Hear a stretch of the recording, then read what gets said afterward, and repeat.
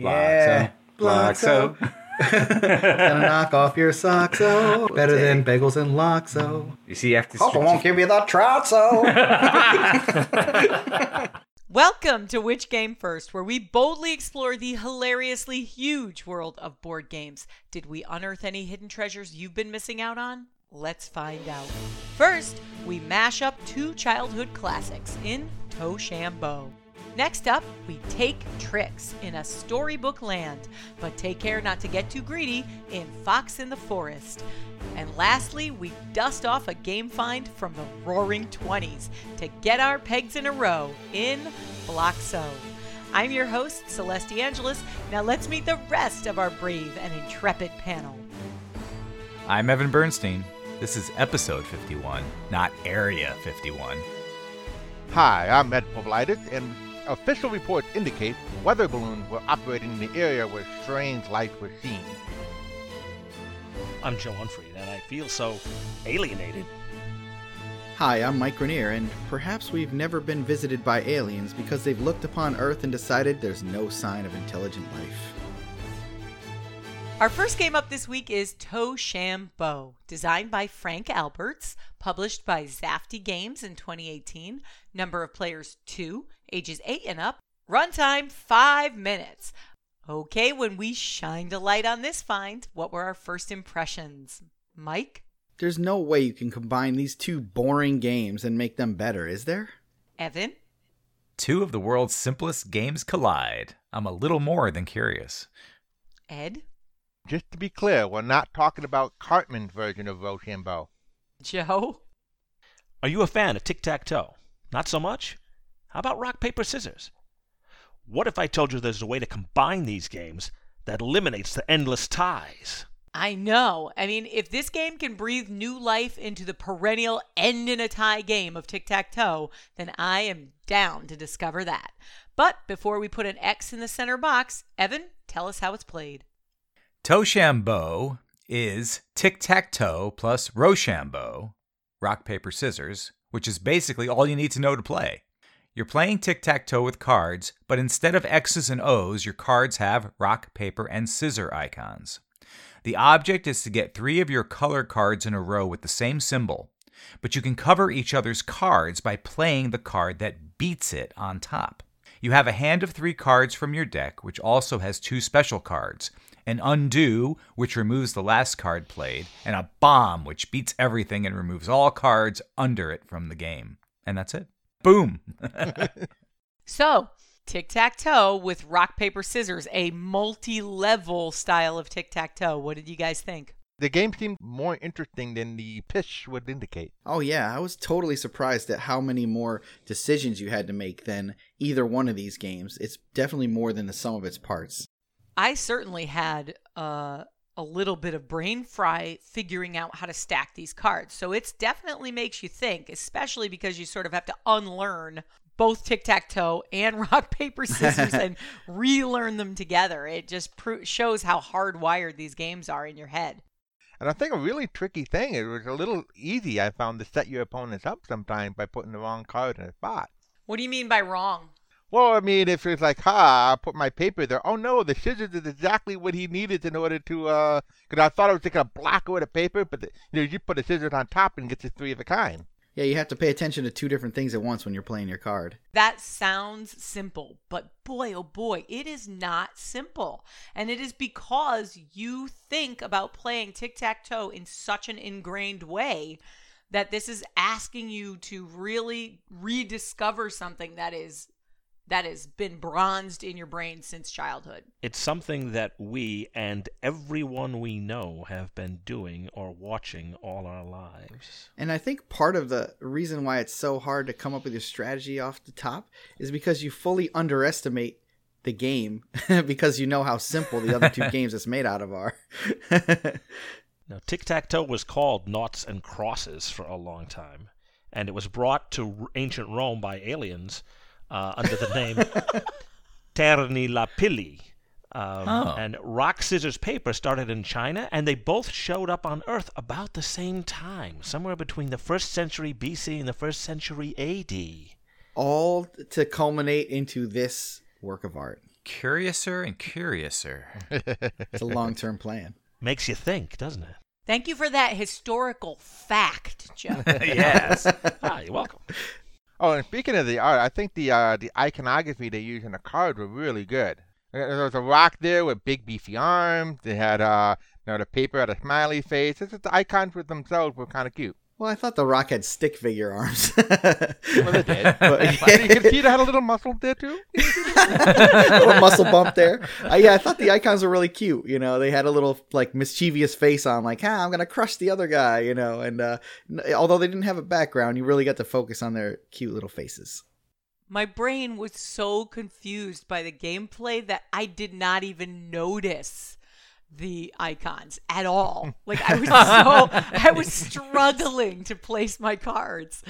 I was definitely fighting some internal engine that existed for this game. And if you try to explain to somebody you had a hard time with a game that's combined with these two games, they would just laugh at you. It's stuck in our brainstem like a calcified subroutine.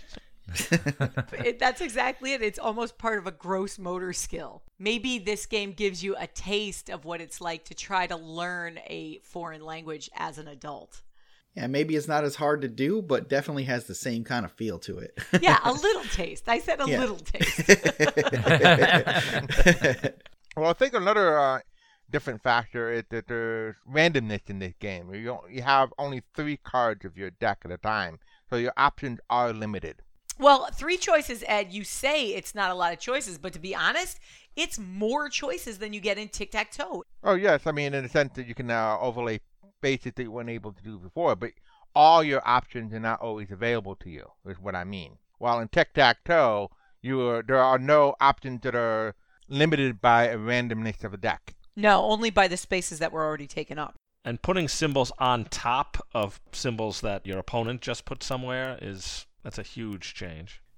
And those stacks stay intact, so that if you hit with an undo card, the card that was underneath the last one played is revealed again, so it kind of changes the board state that way too. That's right. There's not just a length and width dimension to the game, there's a height dimension to the game. It is really a 3-dimensional game. And sometimes you just need to throw a bomb in there to slow things down. Like all good games. Yeah, that definitely helps the people who like to troll other people to have fun with this game too. Ooh, there's a bomb and an undo? Yes!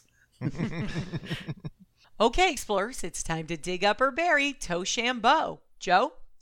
I'll dig this up. Strikes me as something kids would like to play with adults. Evan?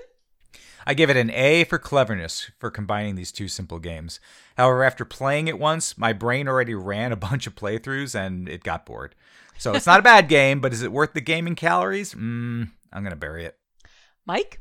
Well, because I was very pleasantly surprised by how deep the choices were in this game, I totally underestimated it, and for that reason, I'm going to dig it up. Ed? This game is better than I thought it would be from my first impression. The combinations offer more fun and more interesting choices beyond what either game on its own can offer. I think this would be great for kids, but as Evan said, it's not quite enough there for me personally, so I'm going to bury it from my collection. I wonder how many playthroughs I would have to do before this game stops being a brain burner for me. I do want to find out. And I know for my kids, it would be as simple as pie to play. So dig it up. Ed, where can you find it? You can find this game online in at hobby stores. The MSRP is about $10. If you have thoughts about Toshambo, let us know. We are at Which Game First on Twitter, Facebook, and Instagram. Our next game up this week is Fox in the Forest, designed by Joshua Burgle, published by Foxtrot Games in 2017.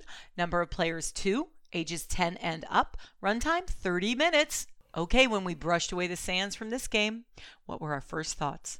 Evan?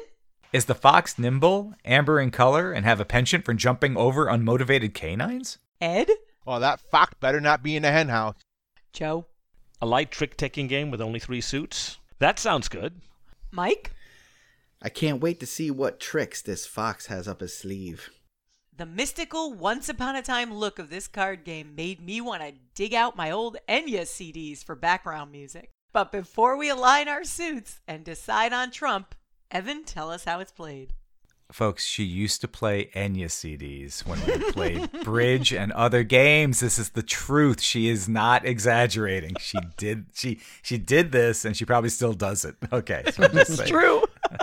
All right. The Fox in the Forest is a trick-taking game for 2 players. Utilize the special abilities on the fairy tale characters to take actions like changing the trump suit or gaining the lead after losing a trick. Score points by winning more tricks than your opponent, but don't get greedy. Win too many tricks, and you will fall like the villain in so many fairy tales. So as you can hear already, we definitely were taken by the art in this game. It is very pretty art. I think it goes a long way to setting the mood. I agree. I think the art has a very nice fairy tale theme to it. Even though it's obviously the dead of winter in all the pictures, it looks so friendly. I expect teams of bluebirds to fly in and gently drape furs over everybody's shoulders. It's a peaceful overlay, but there is definitely a sinister vibe in this forest. I mean, the huntsman looks spooky, the king looks spooky, even the swan looks a little dangerous. Swans are dangerous. Yeah. They're descendants of raptors. They're dangerous. Swans are dangerous. One thing that was really interesting about this game is that I've played a lot of games like Bridge where it's a trick-taking game, but lowering it to 3 suits really changes the dynamic of what's happening each turn. It does, because Trump is never very far away, right? The Trump suit you want is much closer than it would be in Bridge, and I think it makes play faster. And there's not as many cards in each suit. It only goes from 1 to 11. Goes to 11. What I liked most about it was that you have to watch the number of tricks you take. I found myself trying to lose a certain number of tricks sometimes. But isn't your instinct, though? Your brain is programmed to take tricks, want tricks, more tricks, right? And you have to fight that urge, don't you? It is. And I actually lost one of the games because I managed to win too many tricks. I found myself changing strategy midstream, which is not something you can do in a game like Hearts. In this game, if you get 0 to 3 tricks, you get 6 points. That's significant. Then 4, 5, or 6 tricks gets you a middle amount of points. 7 to 9 also gets you 6 points. But if you go above 9, then you're going to get 0 points. That is a head game for a bridge player because a bridge player is always trying for maximal tricks. Ooh, this is bad. Mama gonna lose. Did I get my 7? 1, 2, 3, 4, 5, 6, 7. Yes! Nice. I don't know what to do. I don't know what you have. I have this. I gotta not win both of these. I loved the special abilities on these cards. I absolutely loved them. It was kind of like playing a fantasy version of Bridge. And it's only 2-player, which is very different. Yes, it's a dual game, not a partner game. But that whole concept of getting a trump and matching it to take tricks, that whole piece of it with that fantasy element overlaid was a lot of fun for me. And it was easy to understand each card, which I really appreciated. Now, one of the major differences from Hearts and this game is that the entire deck is not dealt out. So you don't know exactly what's left. So you don't know exactly what your opponent's doing, but if you do keep track, you can still get a leg up. And another part of the complexity is not the abilities themselves, but how to use them, because knowing when and why to change the trump is kind of tricky. Yes, that's absolutely true. Like, I found myself changing the trump and messing myself up for it. You know, it's like, oh, hang on. I don't necessarily want the trump to match my suits because I don't want that many tricks. Right. You want to get enough tricks. It's really tricky, though, once you start to have your hand to be all high cards in it at the end. You're like, man, now how am I going to lose the lead so I don't win all the rest of the tricks? Yeah. And there's a couple of cards that do help you to lose the lead, but you should save them for later. The tricks are tricky. That's why they call them tricks. I don't know if there's anything that makes us play more than one. Come on! Dang it! Come on, God! Is it going to fly? That's your favorite question. You cannot look back! Cheater! It was the last one play. Cheater! Only the last one play. It says specifically in the rules. A really hard trick to lose is actually the 9, since it always matches the trump. Another cool card was the 11, because it forced the other player to follow suit and play their highest card in that suit. And with 11 being the highest card in each suit, it makes them automatically lose the round unless they don't have any cards in that suit, and then they have to trump and they can win. I love the Fox in the Forest French box cover. Les Renards des Bois. It makes me think where I'm not only looking into the forest, but I'm looking into the forest through a window, with a roaring fire and stuff and my feet up. You're kicked back on the couch watching these swans and foxes fight each other outside. Yeah, watching swans and foxes and woodcutters and scary dark figures all do their thing out in the forest. Yeah. Just really fun fantasy art. And if you're a collector of games that have pretty decks of cards, you will not want to miss this one. Okay, explorers, let's come in from the cold and dig up or bury Fox in the Forest. Joe? With only 3 suits that can make the games play faster, I made the most of this, and I suggest you do too. Dig it up. Evan? Well, everyone's description of the gameplay was very intriguing, but I cannot rightfully cast a vote for an activity I have yet to partake in. Ed? It's a delightful trick-taking game for 2 players, so I'll dig it up. Mike? It puts a great twist on a classic like Hearts and adds an awesome-looking fantasy element too, so I say dig it up. Very lovely, very charming, trick-taking card game, so I'm already biased toward it. Dig it up. Mike, where can you find it? Well, I found it at Alamo Drafthouse. But it is widely available online too and at your friendly local gaming store. And the MSRP is $15, a steal. If you have thoughts about Fox in the Forest, we would love to hear from you. We are at Which Game First on Twitter, Facebook, and Instagram. And our last game up this week is Bloxo, produced by Lubbers and Bell Manufacturing Company in 1923. Are they still around? Heck no, wait till you hear about the history of Lubbers and Bell. I can't wait. Number of players, 2. Okay, when we pried the cover off of this sarcophagus, what were our first thoughts? Mike? Oh my god, is this like the most ancient homemade looking game I've ever seen? It doesn't look homemade, does it? It looks like there's chopped off toothpicks in it. Evan, how about you? This game was sold in 1923, so I hope all of our nonagenarian listeners will let us know their thoughts. Ed? Get your pegs in a row. How hard can that be? Joe? This game looks a lot like Nine Men's Morris. I wonder what these new pins are for. A game that was put out by the company with the most of its time name I have ever heard. Lubbers and Bell in 1923. It's the kind of company that made like 50,000 different things, and this was one of them. Well, you'll notice in the game, it doesn't say like Lubbers and Bell Game Company. It's Lubbers and Bell Manufacturing Consortium, like the Minnesota Mining and Marketing Company. Way to suck the fun right out of it. But before we fall down that rabbit hole, Evan, tell us how it's played. In Bloxo, each player in turn moves one of their pegs around the board, one space at a time. The square-shaped board consists of horizontal and vertical lines. The object is to line up 3 of your pegs in a single row. If you are able to do so, you can remove one of your opponent's pegs from the board. The player who removes 5 of their opponent's 7 pegs is the winner. That's it. That is it. It sounds so easy, but let me tell you, it was not. I was sitting there for quite a while trying to figure out what to do, but it is a lot about the setup. Oh yeah, I learned that the hard way when I played against Ed. I misinterpreted how you would move your pieces around the board, so I set it up exactly the opposite way That you I should, have. and I did not take a single piece from Ed. Oh, no. Yeah. Celeste and I had a good back and forth in our game. Yeah, I was yeah. leading at one point. She took the lead and ultimately won. It was close right down to the last peg. Yeah. It does show signs of the classic horse race, though, and you can tell because, Celeste did win and she did go first. And it seems like you're always playing catch-up if you go second in a game like this.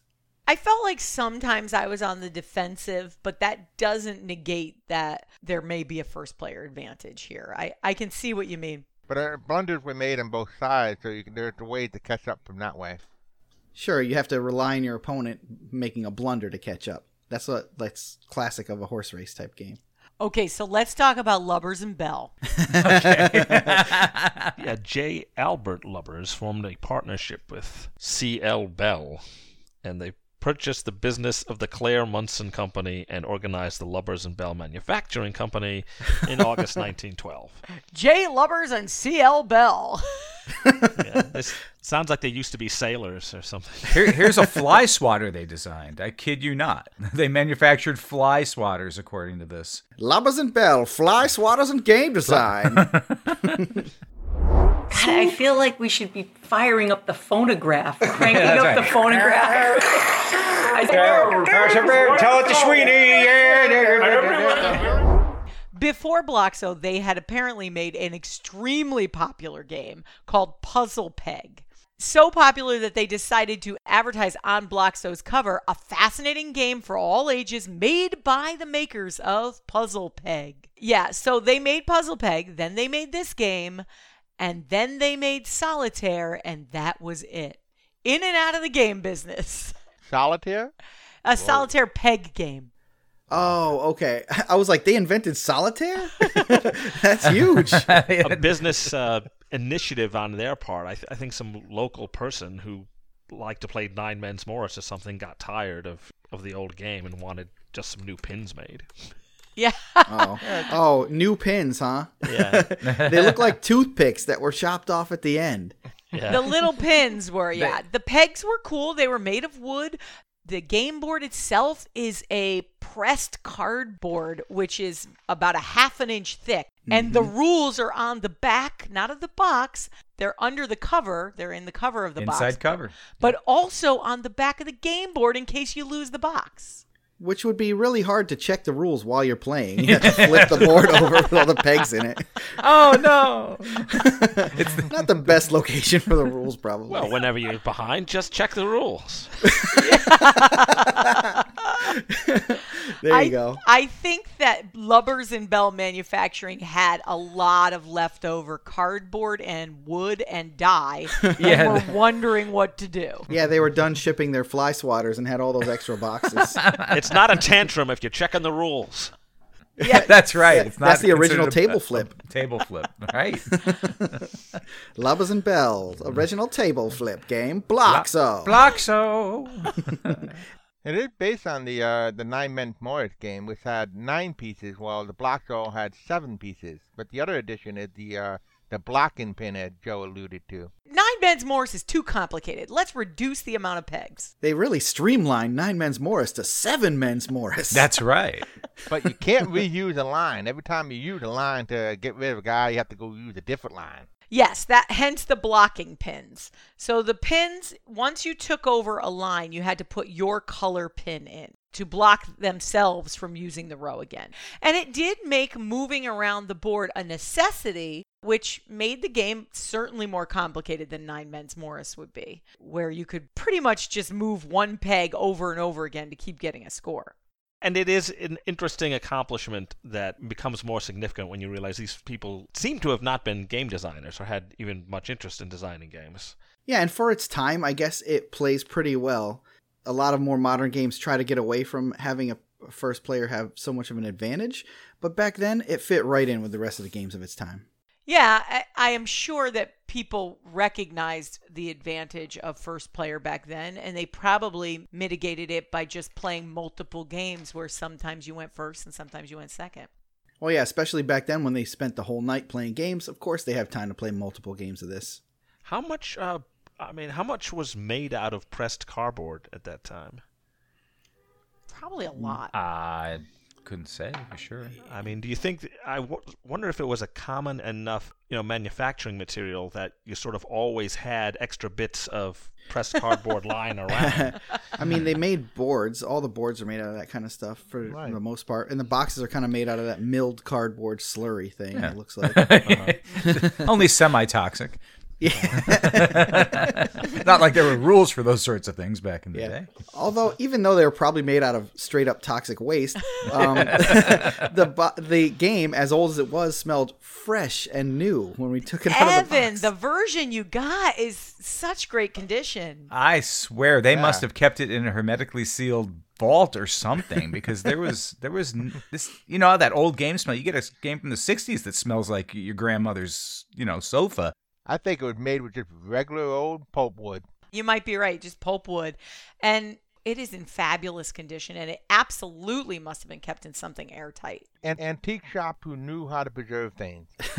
And this is what they chose to preserve. That's right. Bloxo.